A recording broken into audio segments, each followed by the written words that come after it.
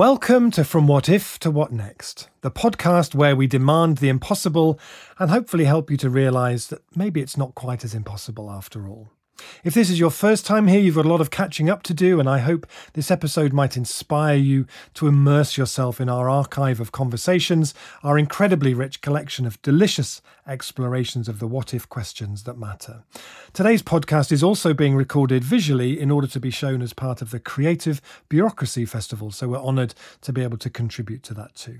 And while we're on the subject of contributing, this is my opportunity to tell you that From What If to What Next is only made possible by the remarkable folks who contribute to support us at patreon.com/FromWhatIfToWhatNext, and who, for the price of a cup of coffee a month, enable us to do this. In return, they get episodes the moment they're released, plus our much-loved bonus Ministry of Imagination episodes, plus other occasional goodies too, such as our recent chat with Max Haven. And if you enjoy today's conversation, do consider subscribing. It really helps. Thanks. Today, we're bringing together two amazing activists and thinkers.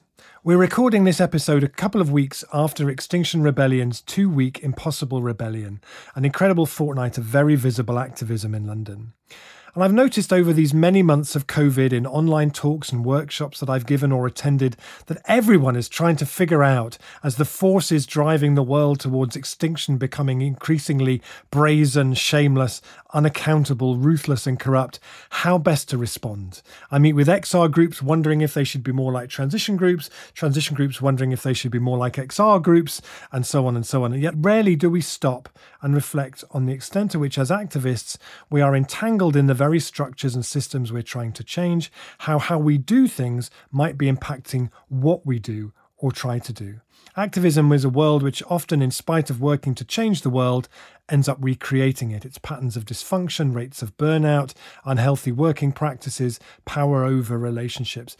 Might it be that we get stuck in patterns where we react against perceived injustice but never really recognise how we embody those same injustices, indeed how we also manifest them unconsciously in how we move through the world? Can we as activists find the tools to, as one of our guests today puts it, to understand that transforming ourselves is inherently part of transforming the world? Our question, therefore, for today's conversation is, what if activists paid attention to their own development as well as the problems of the world? I couldn't be more pleased with the two phenomenal guests that we have here today. Anthea Lawson is a campaigner and author who's worked on campaigns to shut down tax havens, prevent banks from facilitating corruption and environmental devastation, and control the arms trade.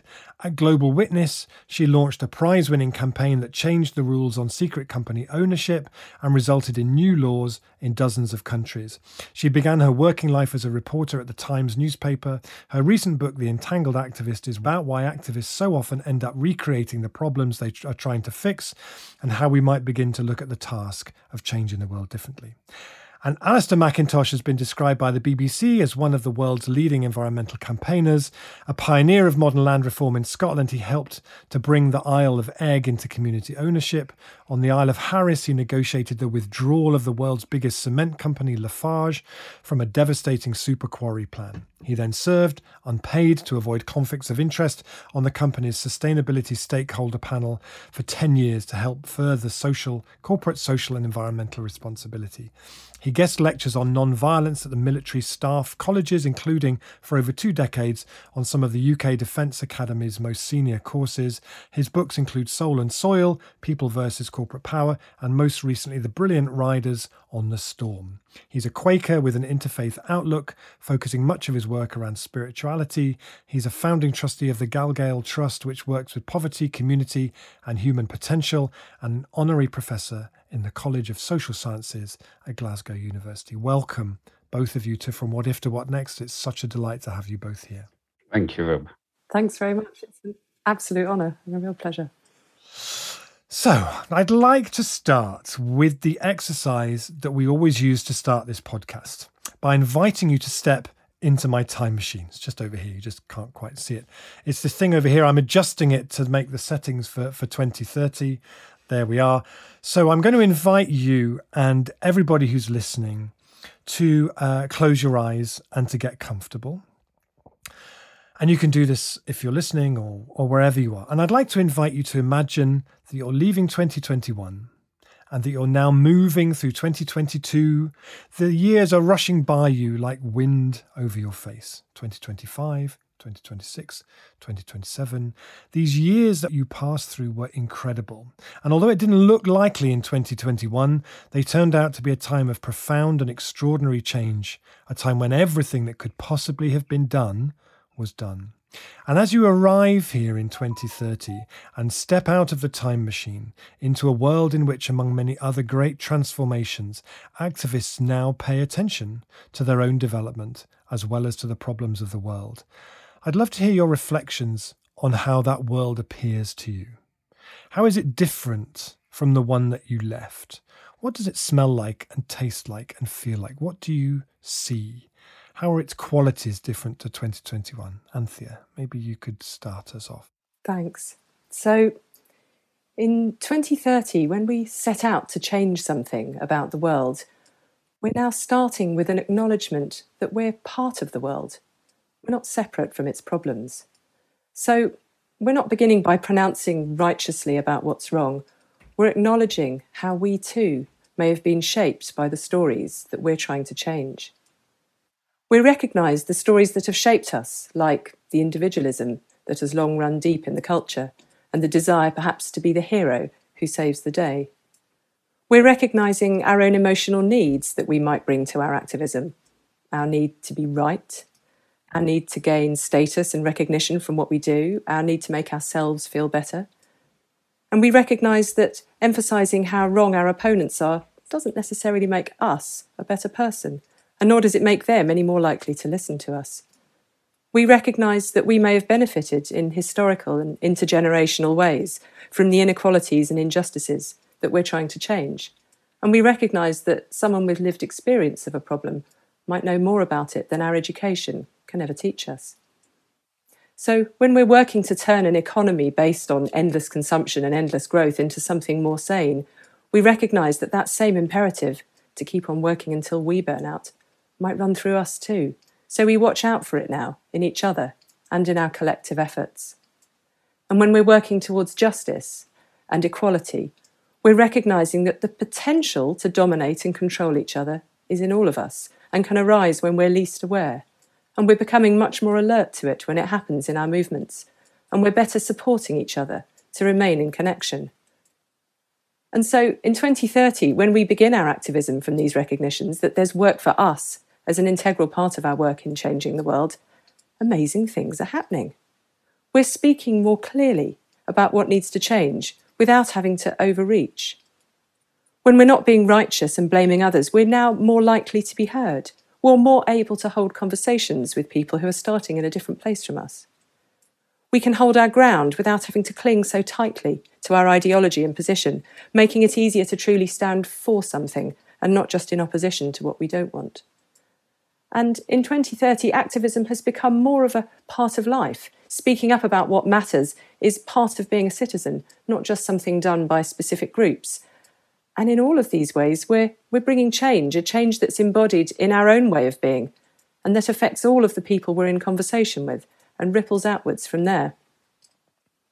And also in 2030, these things aren't just happening in what we these days call campaigning, whether that's protest or community action or professional settings. It's happening in politics too, because a lot of the righteousness and demonisation that was going on in activism back in 2021, that was also happening those days in politics too. And now, in 2030, by attending to their own development, people speaking to each other across political divides are able to do so in a way that is more generative, and they can find common ground more easily. Beautiful. Wow, there's a 2030 to long for. Alistair, what would you say? Anthea, thank you. I agree with every word of what you said, and I'm going to try and not repeat what you've just said. I should just explain that I'm at my wife's parents' home in the south of France, for Nicholas. My wife is French, and my mother-in-law, who is from a Protestant background, nevertheless has learned to paint icons. So I'm sitting in her study and surrounded by the saints here that she has been painting, as you can see on the wall behind me. But that's very irrelevant. because that is about the great chain of being. That is about the recognition of our profound interconnection to one another. And as 2021 moved into 2022, 2023, and the world still battled with successive waves of COVID and the knock-on effects of it, we came to understand how deep that interconnection is, that we can no longer live in a world where we only think about ourselves, or the rich countries pull up the drawbridge and get on with their consumerism while the poor die.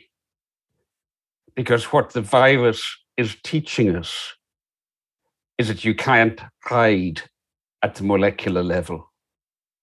The virus is teaching us that unless we care for everyone on this planet, we all become impoverished. So the virus had knock-on effects into how we related to climate change. The virus helped to serve as a wake-up call, a stimulus to the human immune system, not just biologically, but also in consciousness. In what the Haudenosaunee Six-Nation Iroquois Confederacy in 1977, when they addressed the United Nations organizations in Geneva, spoke of as a basic call to consciousness.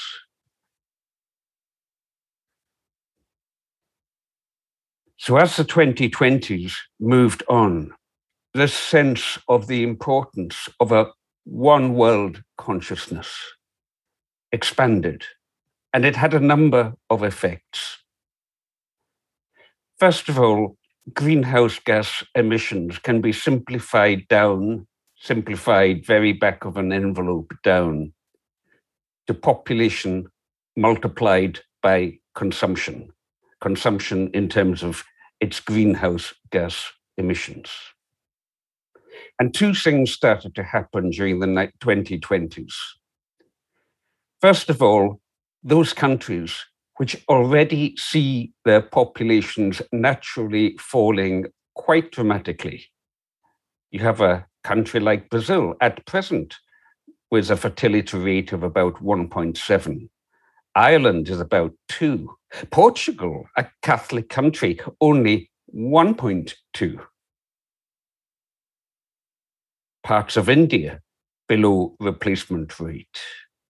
Those countries started to be followed by other countries who came to recognize that it was not a bad thing to lighten pressure on the earth, not by population control, the darling of the hard right that wants to blame everything on Indians and Chinese and that there are too many of them, but by the two main factors which naturally bring population to a more settled place, namely social justice, so that people are no longer in fear as to their security and feel a need to have big families as their insurance policy, and women's emancipation.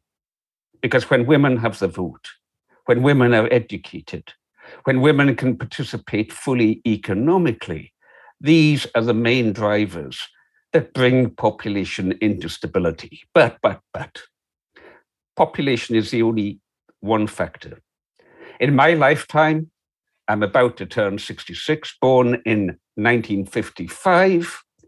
Over my lifetime, world population has increased by just under 3 times, but CO2 emissions from consumerism, from our consumption, have increased 6-fold. So consumption has been twice the problem of population. And of course, that is primarily driven by the rich, an inconvenient truth for those rich who all say it's about too many Chinese or Indians. It's actually about too many high consumers. And this is where the second dynamic kicked in. Because as we started to deepen into our psychology and from there into our spirituality, which is to say our profound interconnection to one another and the earth, we started to realize that we didn't need more and more consumption to fill the emptiness inside. We started to understand that the emptiness was because of how we had become disconnected from one another in community and disconnected with the earth. And so things like land reform, which Scotland is pioneering, 3% of our land now in community ownership, some 500 land trusts in Scotland. Google Community Land Scotland, and you'll find out all about it. We started to realize that when people are able to recreate and become reconnected with communities of place, when people are able again to become real people in real places, the drivers to seek our satisfaction, I can't get no satisfaction because I try and I try and I try. Those drivers to keep trying to buy a stairway to heaven start to decrease. And so by 2030, we are starting to see a more stabilized world because we are no longer consuming just to fill the psychological and spiritual emptiness to the same degree. And we're actually we're at a turning point where there are starting to be fewer of us consuming, which combined with technologies, with green technologies, means that our CO2 emissions are not yet anywhere near net zero, but they are quite radically decreasing. Thank you. Thank you both so much. Beautiful. So I'm going to start by asking a really big question, which is, if putting facts in front of people isn't enough to unlock the uprising, the massive shift that we need, as you both recognize in your books, and if we urgently need that kind of mass mobilization across society, what might work? Like everybody feels like they're sort of fumbling around for, I was on the streets with Extinction Rebellion there last weekend, and everybody's like, what does it take? What do we need to do? And I wonder, through both of your work, what your sense is of, what do we need to do right now? What's the most skillful way forward from here? Anthea? I think what I'm about to say comes from the perspective of having spent a long time trying to put facts in front of people and expect them to do things in response. Sometimes policymakers, sometimes the public, more often policymakers in the work I was doing to get new laws. I've come to the conclusion, and I've heard similar things from a lot of the campaigners I've interviewed, is we have to start speaking our truth from our hearts and being really honest about our own feelings, because ultimately genuine communication from the heart, rather than just sort of firing off facts at people and hoping that they'll do things, are the way that we're going to reach people. And Extinction Rebellion is a movement that is trying to do that in some aspects of what it's doing. There are other aspects of what it's doing that's still saying, here are some facts and here are the really, really, really scary ones. There's lots of interesting climate psychology that's suggesting that once you put people into a kind of triggered fear state, they're not going to be able to hear it anyway. So somehow we need to be in the state where we can have the conversations and people are in a state where they can hear what we're saying. And connection is going to be the way to do that, I think. Thank you. Alistair? I think the only thing that can work is an activation of love, an opening of consciousness. Yes, technologies are hugely important. I'm a great fan of green technologies. We've got solar panels on our roof. They feed into an air-to-air source heat pump. We've got insulation on both our outside and inside walls of a Victorian terrace house. But even that has only reduced our domestic carbon footprint from 5.3 tons to just under 2 tons, which is great, but we're still churning out 2 tons a year just from our domestic use. So technology is important, but basically it's got to be in our consciousness. What shifts that? You don't get this kind of an awareness where there is high affluence, where there is no suffering. I'm in France just now. You go into every small village, there's a war memorial. Was talking to my father-in-law last night. The bottle of wine had a brand name 1938. He said that was when I was born. I don't mean the wine was 1938, it was just the brand. And I said to him, so do you remember the Second World War? And he opened up about the bombs falling and going down into the shelters. That kind of stuff. And a consequence of that suffering was that you had all these international agencies, you had all the lines of hope for the world, United Nations agencies in particular, set out, which are now being degraded because there's not the political will to support that kind of one world internationalism. And here's where I think we really do have to learn from COVID. We really do have to take on board the suffering that maybe not those of us who have been fortunate are experiencing, but I'm sure most of us have lost friends through COVID or known friends who have really suffered. And we have to use this as our wake-up call. We have to look at what is happening to the earth. We have to look at the loss of green spaces, the loss of species, the desecration of our rivers, you name it. And treat that as our wake-up call. Don't waste it. Never let a crisis go to waste. Treat that as a wake-up call to open up the channels of understanding and of love. Thank you. Thank you. And Alistair, you write very powerfully in Riders on the Storm about trauma. You talk about how it can hollow us out and lead to overconsumption in search of meaning. And you also write very movingly, I thought, about Donald Trump's mother and the island that she came from and the traumas that shaped it, which I really recommend to people. As activists, how can our own trauma play out consciously or unconsciously? How does it shape the activists we become? And what might activism that really understood and integrated trauma look like? Alistair. Well, I grew up on the Isle of Lewis. My father was a GP, a doctor there. And we grew up amongst Donald Trump's relatives. His mother emigrated from the Isle of Lewis in the 1930s, and talking about her in the village, we've counted at least 7 layers of trauma that woman experienced that led so many to leave the islands in the 1930s. The first layer was in the 1820s, when on 2 sides of Donald Trump's maternal line, the people were evicted from their land, the so-called Highland clearances, were kicked out of their land. You know, they were given hardly no notice. They had to sail to the end of my village, an area called Crosspost. Some of them lived in upturned boats, and there was the terrible toll of disease and suffering. And then they were moved to an area of the island where the sea was very exposed, where they lost a lot of men fishing. I think it was Donald Trump's either grandfather or great-grandfather was drowned. I forget the exact details, but basically a lot of trauma in that family from drowning. And then you had the First World War, which killed 1 in 5 young men on the island. And then at the end of the First World War, another 200 were drowned when a ship bringing them home hit rocks just 5 miles away from where Mary Ann MacLeod, Mrs. Trump, grew up. Then you had the Spanish flu and the tuberculosis, both of which had probably come in with returning soldiers.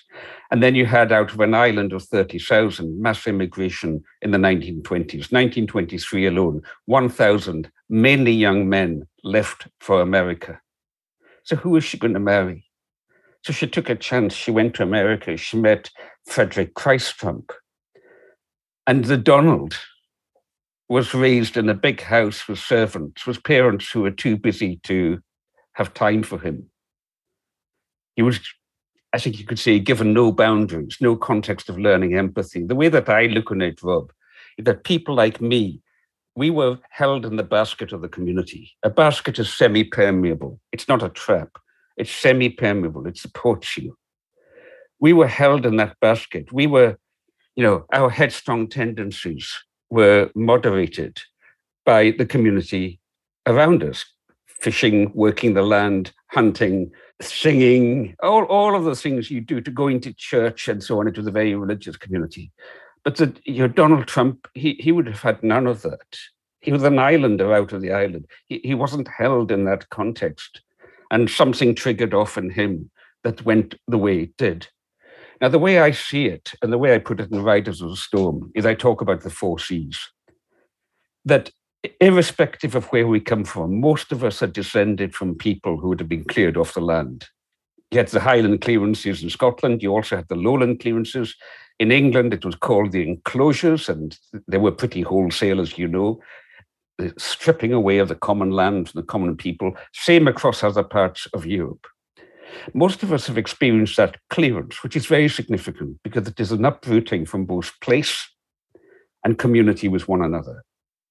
A consequence of that clearance is the second C, collapse, an inward psychological collapse, where we no longer get our fulfillment from being communities of place. And instead, we have to buy it, we have to work for it, we have to conquer to get it. The Highlanders and Islanders who went to America, what did they do? They had to join the military, or they ran the slave plantations.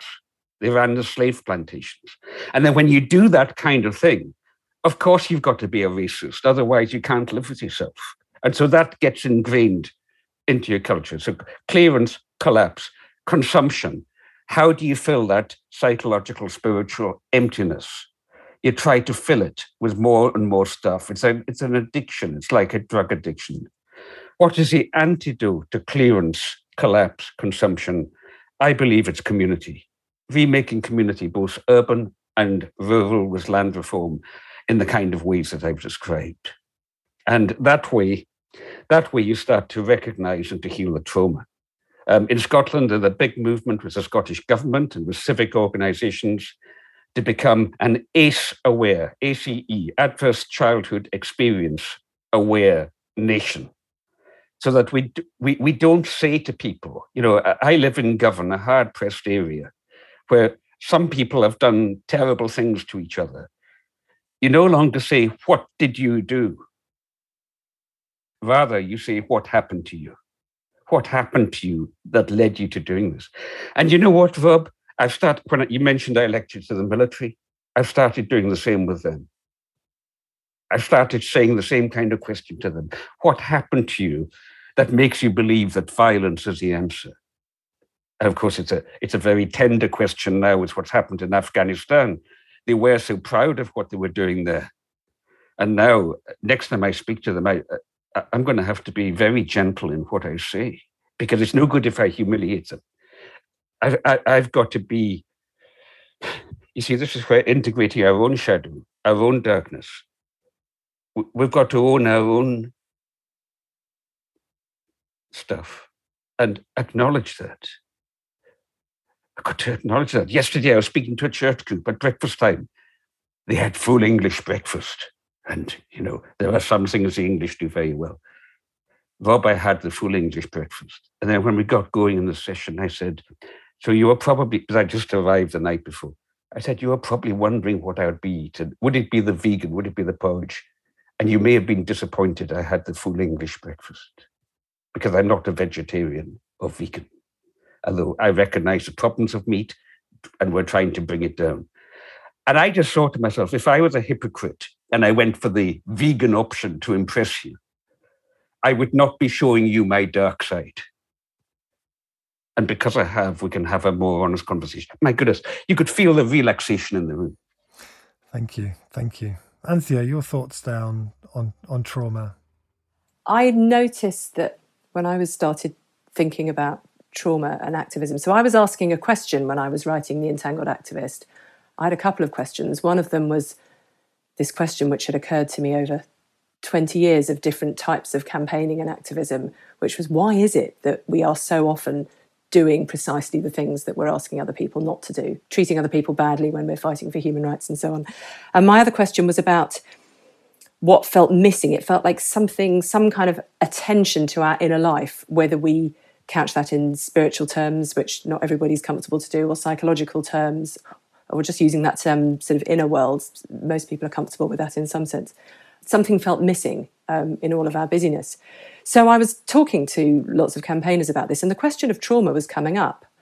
And at first I didn't see it. And some of the people I was talking to didn't see it either. They couldn't see the link. And it took me a few conversations and some reading and some thinking to start realizing why that was, which is that I had been approaching my campaigning from a perspective of privilege. You know, I'm come from a middle-class family in the southeast of England, and I turned to activism, so I thought, to help others. That's what I thought I was doing. And a lot of the people I'd worked with in those organisations thought they were doing that. And the people who were saying, what's trauma got to do with it, were the ones who had come from that perspective. And it took talking with people who had been doing activism, fighting for their own lives in whatever way, and talking to psychologists who'd worked kind of across activist movements, including Sophie Banks, who'd helped set up Transition and was working on the inner transition aspect, for me to start to see it. Of course, the people who have been most impacted by the actions and the workings and the machinations of the dominant culture, of course they're going to know about trauma and what it does to us.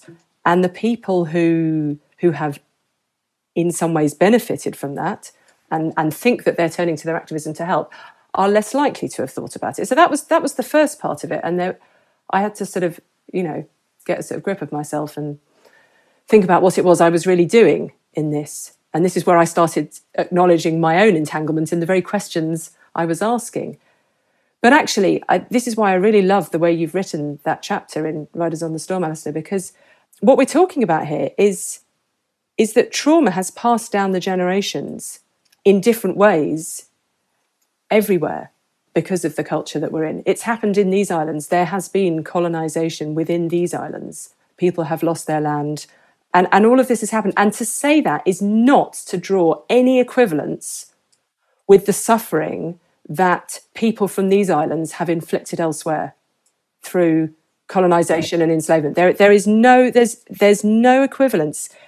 And it's definitely and we need to look at what has travelled down the line here, because what I find very compelling is what a number of sort of somatic and trauma therapists are talking about, is the way that the patterns of trauma have become normalised in our society.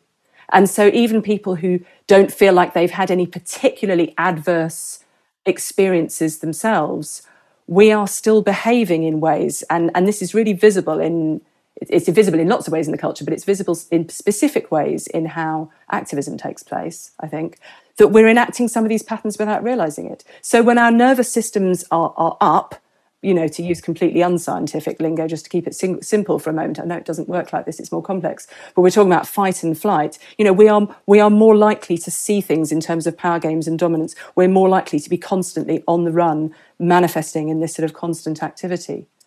Another aspect of trauma patterning in the culture is numbness. It's a shutting down, and it's that shutting down that we're doing when we turn away from something and don't want to look at its impact, when we're feeling kind of paralysed and can't act, or when we, even as activists trying to do our best, don't really want to look at the impact of what we're doing and whether what we're doing is the right thing. So I'm really curious, and now that I've started noticing, I feel I can see it, and I'm really drawn to descriptions of people who are sort of expert in this, because you start to see it everywhere in how we run our campaigning, and there are lots of questions about whether going at it, even though the problem is so unbelievably urgent. There's a paradox here. The problem is incredibly urgent, and we do need to act, and yet acting from that place of activated urgency in ourselves is not going to be the best way of doing it. Because, we'll get too kind of sort of stuck ourselves in that panic mode. We won't be heard clearly, and we will be activating it in other people, which isn't good for them and isn't good for our sort of chances of communicating and being able to be in connection about what matters. Rob, could I just come in on that? I mean, can I first of all make an observation, which is how, when you consider Anthea's previous work with things like tax issues and so on, she's really built up a strong credibility base to be doing this from. So it's hard to knock somebody like Anthea down when you look at that track history and say, oh, you're just talking woo-woo stuff, which of course is one of the things I'll throw at you. And I think that's an important thing, because when young activists say to me, how can we become activists and do the kind of thing you're doing? One of the things I say is learn how to be useful. You cut your teeth doing things that are recognized as being useful, and then you will strengthen your own voice. And the second observation, in terms of the trauma we carry without realizing it, I think it's always helpful when we can see things happening in the culture that we can use to make that explicit, to unmask the powers that be, so to speak.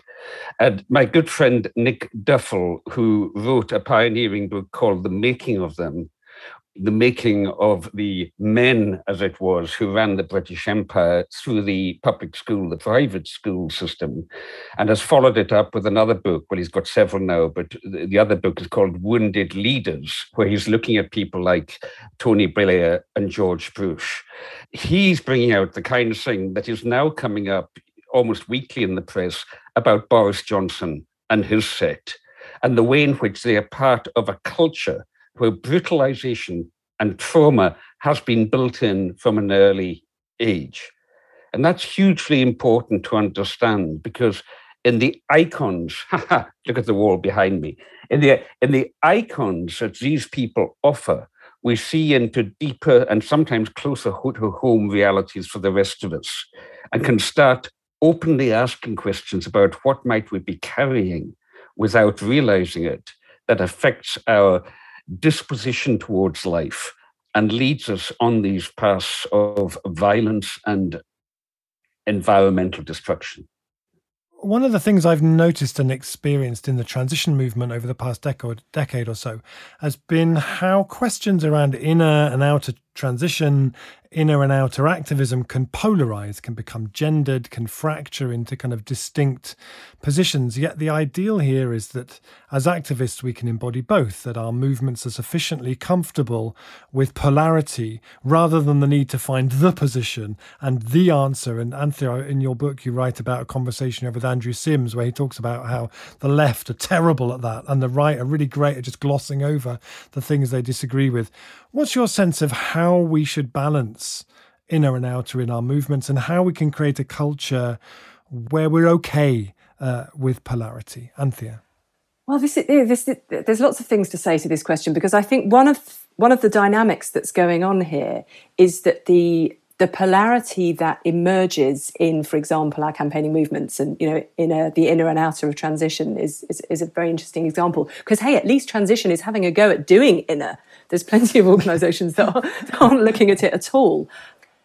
It polarises, I think, in our campaigning scenarios, precisely because as campaigners, we're entangled in the wider set of problems. It's polarised in the culture because we have been told for a long time that so it's, you know, you can take this back to different levels, but let's just take sort of Enlightenment thinking, which basically tells us that our rational capacity, our thinking, cogitating capacity, and our sort of using that to go and actively do stuff in the world has primacy.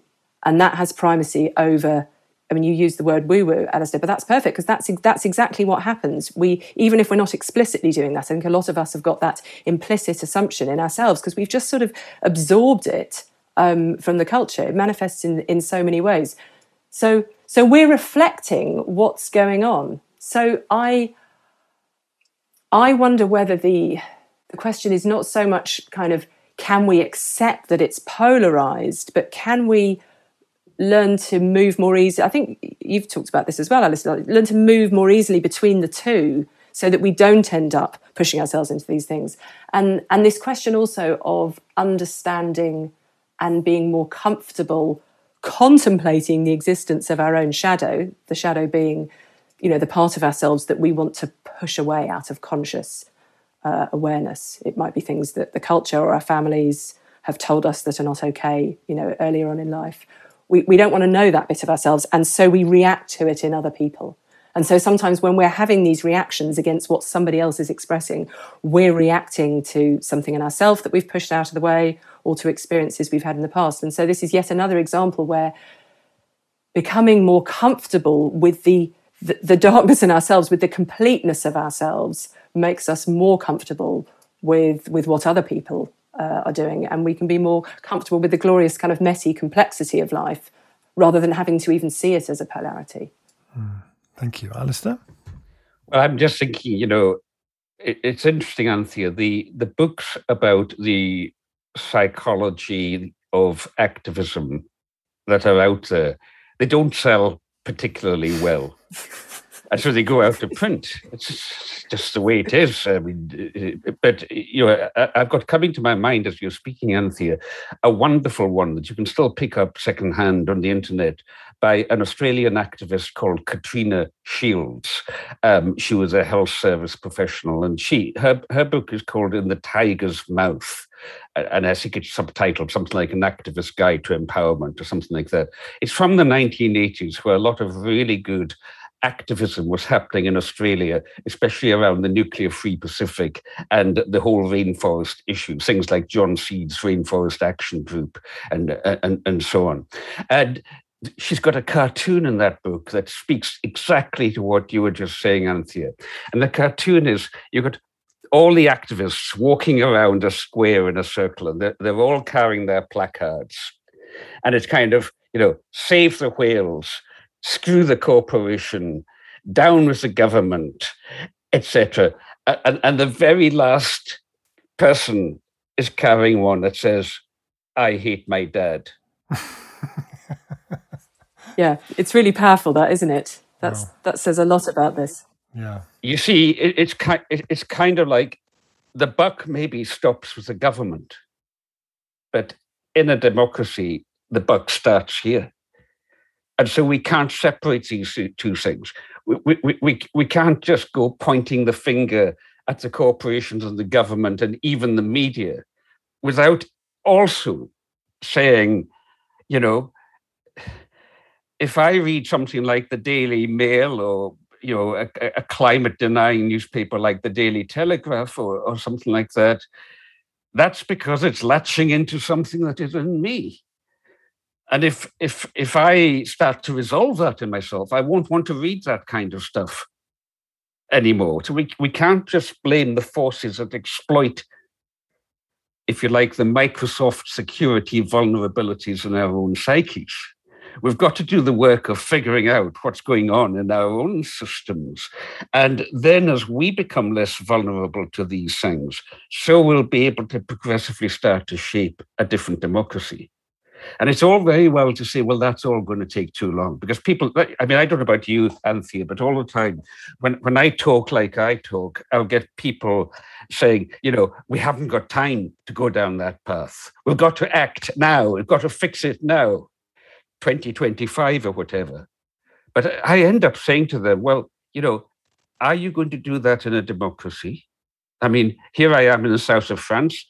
Verena and I were confused today because the Google was saying the speed limit was still 80 kilometers an hour, and the signs were saying 90 kilometers. We were thinking, what's going on? Because in 2018, France brought down the speed limit on country roads from 90 to 80. That's 50 miles an hour. And how come the signs are now saying 90? So when I got back, I Googled it. And because of the action of the Gilets jaunes, the yellow vests, with something like 80% of French speed cameras being vandalized, the government backtracked. And the government has left it up to different departments. So some departments are still at 80, others like where we were today at 90, and others haven't decided. But what that is highlighting is that it's all very well to take a sensible measure like what the French government did in 2018. But unless you take the people with you, it's not going to stick. And you can only take the people with you if you do the work that drives their deepest motivations, which is where the questions you are raising about trauma, Anthea, are so crucial. I mean, trauma, let us remember, what is trauma? It is a Greek word that means injury. Trauma is injury. So surgical trauma is the shock the body goes into after the injury of surgery. Psychological trauma is the shock our psyches, our souls, our deep mentalities go into when we've been hit by the violence of the world. That's right. And I think one of the things it changes is our perception. And so Yes. that sort of trauma perception, I think, can help and that sounds like a positive word, but its effect is to flatten things. Its effect is to polarize, because it puts you in a situation where you're more afraid, and so you're more, in a sort of, let's think about this on an evolutionary basis, you are going to need to make quick fire determinations about what's enemy and what's friend. And that's the polarizing mentality. And so what's very interesting about these questions about urgency is I can find myself talking about these topics, and people are thinking that they're convinced that what they're hearing is me saying, oh, well, we can't do the activism. You have to go and attend to yourselves. And so here's yet another polarity, not just between the inner and the outer, but you can't do them at the same time. Like, actually, you can do them at the same time. Practice is a really good way of practicing different ways of being. You can't just sort of make a determination in your head. No change takes root in us unless we go and have a go at doing it differently. And activism's a great place to have a go at trying it, whilst we're continuing to do these very urgent things that need to happen. And I mean, I think one of the good things was, I mean, as you know, I'm quite critical of some aspects of exile, but I think one of the very good things is that it has actually been open to the space. It's been open to the spiritual in a way that previous movements and more mainstream movements have often been uncomfortable with. So it's opened up the space. And once you say it's about perception, Ansia, once you start seeing, then that can start to influence your being, and that can start to influence your doing. So you're on a trajectory, you're on a roll then. Yes, and that sort of trajectory, I think, sort of confounds our sort of simplistic cause and effect, pull this lever, stick facts in front of somebody and they'll do this kind of idea of campaigning. I think one of the problems is that because of the way that campaigning has been professionalized over the last 2 decades, and that's great because lots of work gets done and people can be paid to do the work. That's obviously good. But the flip side of that is you have to say to your funders, this is what we're going to do. These will be the measurements by which we will show we will have done it. And it gets you thinking that things happen in that I'm going to press that button and that guy over there is going to change that law. And that makes it harder for us to take on this idea that just by being differently, something different might arise in the field around us, and that then ripples outwards. So if you're both arguing that activism can be a springboard or a path into the sort of deep and timeless questions about what it means to be human, just as spiritual teachers might suggest as well, what would you say strike you as the best examples you've seen of this in practice? What stand out to you as the movements or the campaigns or the activism that is as close to sort of doing it in the way that you feel we should be, Alistair? Well, for me, it would be the Black Civil Rights Movement in America, which is also so powerful in terms of non-violence. And the way in which some of the leaders of that movement are currently concerned that the spirituality that underwrote the original thing is being forgotten about. And that in a secular, in a materialistic world, you get people trying to do Black civil rights, but devoid of that foundation in liberation theology, in theology that liberates the human spirit, devoid of that foundation. So to me, that is hugely important. Of course, a lot of that was bouncing off Mahatma Gandhi and what he did in India. So to me, these are the great things. And then there are many other examples since then of how nonviolent activism has brought about political change. But the interesting thing is that unless the deeper psychological, psychospiritual structures, the deeper layers in a population are addressed, simply having a revolution won't stick.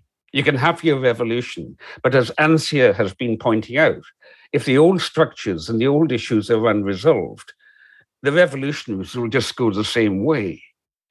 And that is why it's so important that we work not in the short wave, but on the long wave with this. So that would be my answer. The Black Civil Rights Movement, I think, is especially inspirational. And I would say, read people like James Cone, read the read these people and ask what is the relevance of this to climate change activism. It's very deep. And I have to say, Roger Hallam, for example, although I'm very critical of some of Roger's work, he has been opening up those areas and pointing people in that direction, and good on him for doing that.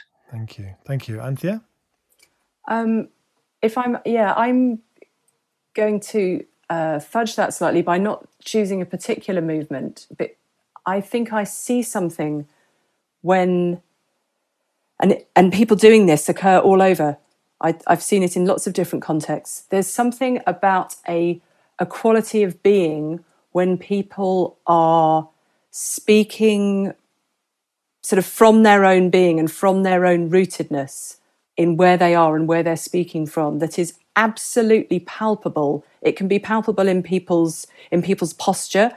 I've seen a photograph in some of the, I forget which year it was from and exactly which city it was. It was from one of the Black Lives Matter protests in the US, and somebody showed me this photo of a woman, just in a sundress and sandals, standing in front of one of these like RoboCop sort of militarized American police, and she's just standing, and it's in her stance. You can see it. This absolutely standing in what needs to be stood for. And that there's a clarity in it, and you can hear it when people speak. Sometimes you can see it in how people communicate, and it's a quality that I'd like us to learn to value and to recognise, because it doesn't always sound the same as the most noisy and the most numbers. It's about a quality of being. Thank you. We could go on and on and on. It's just so phenomenal, and we do still need to pay a visit to the Ministry of Imagination. So I'm going to ask you my last question, which is that the theme of these podcasts is around imagination and the need to build within our culture what we start to think of as being an imagination infrastructure to create the best conditions for our collective imagination to flourish. I wonder, what are your thoughts on how we might create the best possible conditions for the imagination? By the imagination, I mean the ability to see things as if they could be otherwise within our movements. Anthea, maybe we'll start with you. Yeah, I love the idea that we can have the imagination to see that we can be differently. We can be different in how we go about our doings. It's funny, we sometimes have these enormously imaginative ideas about what a new economy looks like, or how we're going to solve this problem here and we're going to do that. And the idea itself is beautifully imaginative, and then we go about trying to get it sometimes in some of the old ways where some of the stuff we've been talking about arises. So for me, it's about the confidence in our imagination to imagine being differently in our process of going about it. Thank you. Alistair? I think you've hit on the pivotal issue there, because we're talking about what C.S. Lewis spoke of, if I might paraphrase, as the deep magic of the world set in place when time began. And so there was a shamanic aspect of this. There was a magical aspect of it. When you're asking about movements that influenced us, another one I could have mentioned was coming out of second wave feminism, ecofeminism, and books like, you'll get them still secondhand, Reweaving the World and Healing the Wounds, with these ecological feminist writers doing very deep stuff that takes us into the imaginal realm. How do you get there? I spent yesterday in England with a church group teaching a Quaker method, which I'm going to be teaching with my wife, Veren, from the Glasgow Quaker meeting during COP26 and also online, called Meeting for Clearness, which is when you've got a pressing issue. In this case, it'll be about climate change activism, and you're divided within yourself. How do you enter not just into the imagination, but with clearness?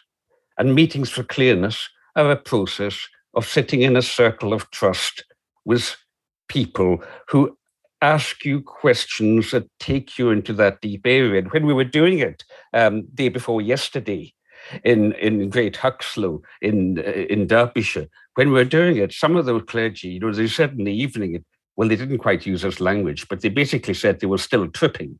They were still in that deep imaginal realm that was helping them to see what they were about in their service to the world more clearly.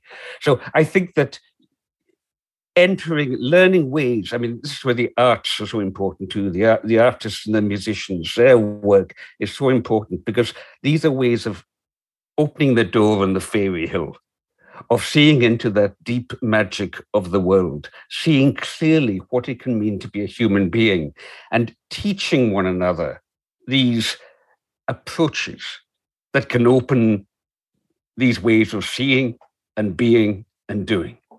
Oh, wow. I've still got a list of about 10 questions we didn't even get to, but I think the clock has beaten us. Keep going, keep going, keep going. Come on then. We're only getting warmed up. Yeah. We could do, could we do one more? How are we doing? Are we all right for time? I'm good. Okay, here's a question then. So, Anthea, I was reading, in fact, in the bath the other night, the bit in your book about anger in activism, and the question as to whether activists are always really aware as to what it is they're actually really angry about. I was involved in road protests in the early 90s. There were some very angry people there, and I remember thinking, really? Is it just the roads? I think there's a bit more going on here. And how unaddressed anger from other parts of our lives and history can bleed through into our activism. So at a time when anger is on the rise and we're all supposed to be outraged about something and social media just amplifies our outrage, could you speak a little bit about our relationship to anger? And what does good anger look like? So I think one thing we have to say about anger is it's not for anyone to judge somebody else's anger about an issue that they are living. And anger is acknowledged to be an inevitable driver of activism. What I became very curious about, and this was led including by my own experience, because I used to get really sort of frantic. I mean, people would sort of sometimes ask me, are you all right? Because I'd get so kind of frenetic. Now, I wasn't working on issues that were about the conditions of my own life. I was working on issues that were easy to get angry about. Sure, it's very easy to get angry about the arms trade and the way that taxpayers' money gets used to prop up weapons sales to countries where they're used against civilians. And I lived in Sierra Leone soon after the end of the conflict there, and I knew people directly affected, and so that sort of felt like it was giving me a bit more kind of close contacts of justification. I knew people directly affected, but still, I think it's worth kind of complicating that question, because I had seen so many people in the kind of activism I was doing who were really, really, really angry, and I was starting to get a sense that it wasn't all about those things. I think those of us that are kind of a bit primed to get kind of a bit shouty and angry and kind of quick on the mark on this kind of thing, we're drawn towards certain kinds of activism. And so we find ourselves doing it. And what then happens is those kinds of activism repel people who are not comfortable with anger. So it's not helpful for recruitment. I think I like thinking of it like a fire. When you light a fire with some like really fast fuel and it's just going to go whoomph and going to go up. We're all going to get scorched and injured there, and it's not going to be sustainable at all. I think the best we can do with it is, A, work out which bits of it might not be for the issue in question, which is, it's not something you can just do like that. It's an ongoing process. But B, burn it down a bit. We want some really sort of hot, slow coals here that can keep us going for longer. If it is anger that we're using. I don't think it's realistic to say to people, well, no, you shouldn't be angry and you shouldn't act from anger. I just don't think that's going to happen. But I'd be interested what you think, Alistair. I'm thinking of one of my mentors, Tom Forsyth, a crofter in the Highlands who started the Isle of Egg Trust, was Landform, which I was so involved with. And Tom used to have the expression, speak truth to power in love. And I know the anger you're talking about, which so many activists are motivated by, but I've become increasingly drawn to the Buddhist critique that anger can be quite a deep poison. And so the challenge is, are we speaking what we're speaking in love? And I find that a constant challenge. Often on the Twitter, I'll make a tweet in response to somebody, and then I'll think, sometimes I'll delete it a minute or two afterwards. But, because I look at it and I kind of think, is that spoken in love? And sometimes I will just leave it anyway, kind of fuck it, let it go. and other times I'll quickly undo it. And I think what's going on here, as you've been so brilliantly drawing out tonight, Anthea, is that most of us come into activism at the shallow end of the pool, at the shouty, splashy end of the pool. That's where we begin. That's where we learn to be comfortable in the water. But the waters are the waters of the unconscious, and the unconscious of the collective unconscious of our time. So we don't just stay there, but activism is itself a path, a spiritual path, spiritual activism, as Matt Carmichael, and climate change activist in Leeds, and I have written about it. Activism is a path, and so we start to wade out into the deeper water, and we start to learn to swim, and swim up to the deep end, and we dive. And then this is the really interesting one. And I can't fully unpack what it means, but it just comes up within me with such power. We learn to swim, we learn to dive, and we even learn how to breathe underwater. And I think that breathing underwater is about, I've got all these icons from my mother-in-law's place behind me, but as the psalmist had it, yea, though I walk through the valley of the shadow of death, yet I shall fear no ill.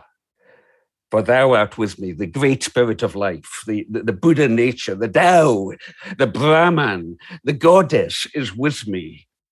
And thy rod and staff, the symbol of power, the symbol of the path, the staff. And comfort me still, carry me through that path.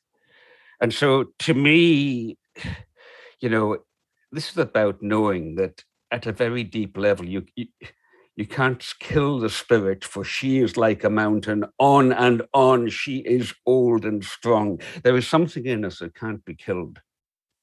There is something in the world that can't be killed. And therefore, you talked earlier about our comportment, our deportment, how we carry ourselves, our bearing, Anthea. You spoke about those things right at the beginning.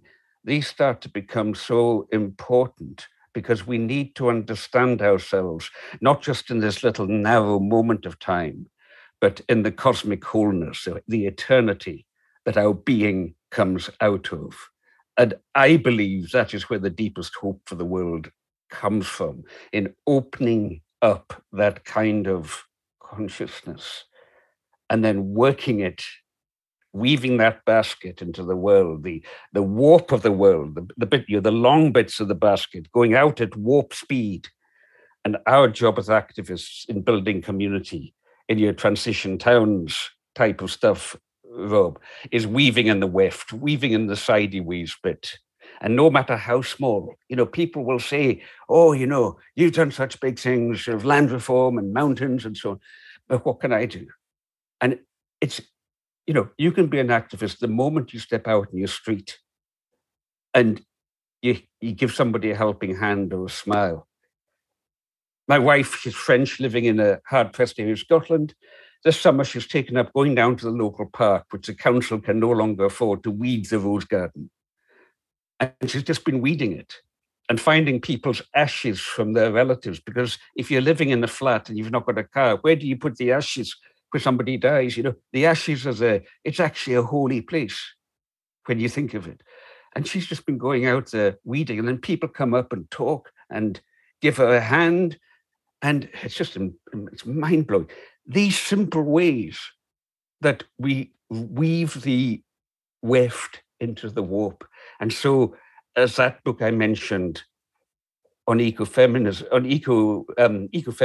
has it, we engage in reweaving the world. Can I offer a thought on your swimming and breathing underwater? I find that image really powerful. And what was coming to me as you were saying that was, it's a transformation. If we can breathe underwater, we're transforming into something. We're transforming into a creature that can breathe underwater, in the literal terms of your picture there. But so actually what that is about to me is we are allowing ourselves to be transformed in the process of trying to transform the world. And that's what can feel so scary and challenging. And it doesn't help that we've got an idea that we kind of get to adulthood, learn how to be a grown-up, find a trade or profession, and then off you go and you just slowly mature like a cheese, Like, actually, it is possible to continue to transform ourselves as we go through our lifespan, isn't it? I love that quote from Parable of the Sower by Octavia Butler. All that you touch, you change.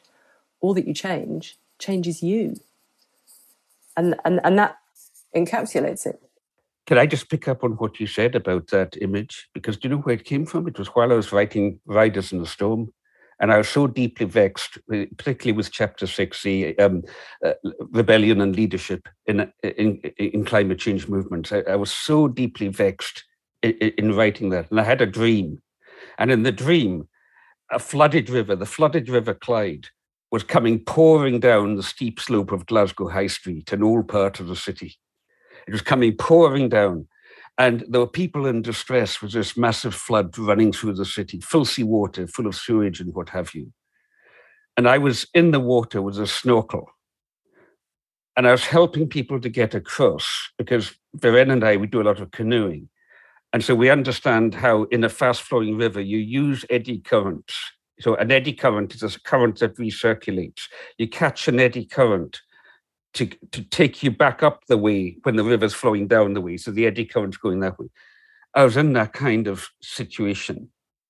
And that was where I got the image of breathing, because I had a mask and snorkel on. I was breathing underwater. That's where that image came from. Now, what is so interesting about that to me, because you asked us about imagination, Rob, is that a dream is about the imagination activated. And it was like there I was wrestling with the book. And from somewhere deeper in myself, I was having not just that dream, but other dreams as well that were helping to guide the process. So one of the things I would say is watch your dreams. Watch what your dreams are teaching you. Learn, I would suggest, Jungian ways of reading your dreams to ask, what do these things symbolize to you?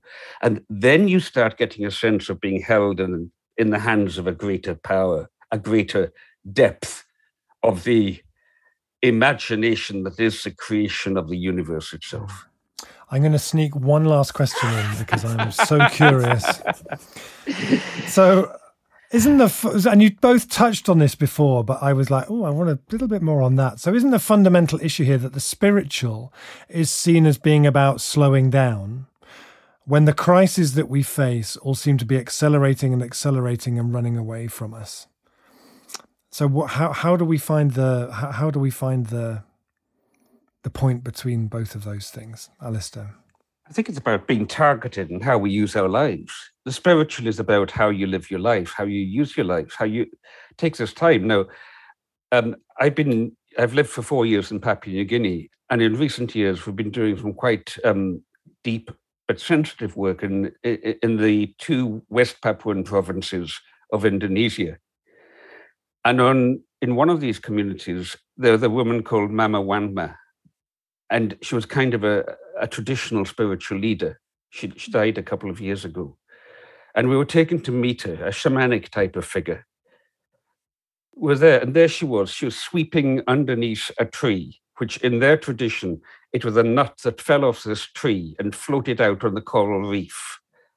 And the Blessed Virgin Mary was gathering shellfish because she, of course, is a West Papuan. And the nut inseminated her and so gave birth to the Papuan Christ. So it was an indigenization of the Christian story. So there was Mama Wanma sweeping away slowly with her brush, keeping clean the area underneath the sacred palm tree. And we were there, the group of us with the NGOs and what have you, and the local community leaders, we were all there just lounging around and swimming and sunbathing and waiting for her to come to us. And eventually she wandered over to us. And Mama Wanma looks at us, and I'll never forget her. And she says, "Sit up. Do not be lazy. You have got work to do. Do not waste this life that God has given to you." And it was such a magical coming together. On the one hand, the total laid backness of spending about 2 hours sweeping under the tree before she came to us. And then coming along with a sit up. And then, when we thought of it, she had been active the whole time. We were just lounging around. And so I think that what the spiritual does and what seeking clearness does, and I would recommend an American-Canadian book, Insight and Action, which again is out of print, but you'll get it secondhand. Insight and Action, which talks about meetings for clearness, strategic questioning, support groups, etc. What these things do is that they help us to slow down inwardly so that we can see that when we do run, we put our all into running to a destination that is going to be effective. It's like Gandhi said, Rob, when Gandhi was asked, how do you have time to meditate when you've got such a busy life? He said, well, on really busy days, I meditate even longer. I wish I could learn from that because I don't practice that nearly enough. But that's what Gandhi said. And that would be my answer to your question. Thank you. Anthea?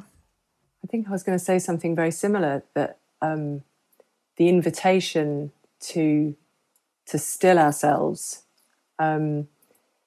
isn't an invitation to stop doing the other stuff that we're doing. It's an invitation to still ourselves in a moment, and we can have lots of those moments. It's an ongoing practice. And in that moment, we make a good decision about what we do next. And acting from that moment of stillness can result in a radically different action to acting from the whizzing around, oh my goodness, this is really busy, I've got to do stuff.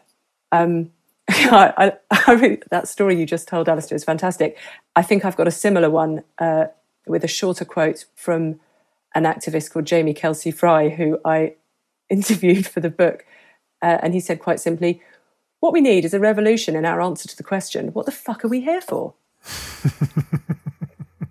Like, what in the moments of stillness, we have a chance of asking that question of ourselves. In the moments of mad dash and urgency, we don't.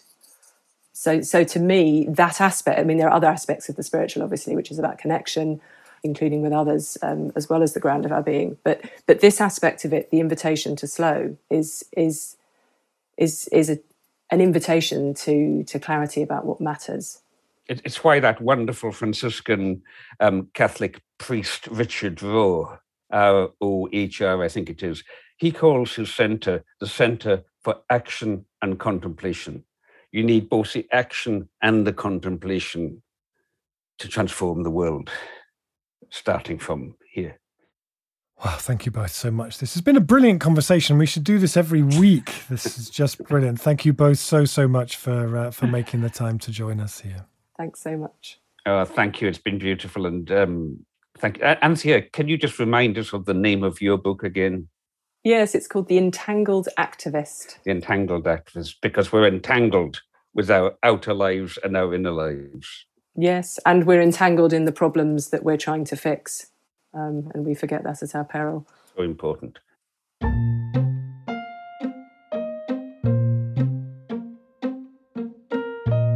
So my thanks to everyone for listening, to everyone who subscribes and supports this podcast, and to the audio genius that is Ben Adicott, who makes this podcast sound like a party in your ears. We will see you next time. Thank you.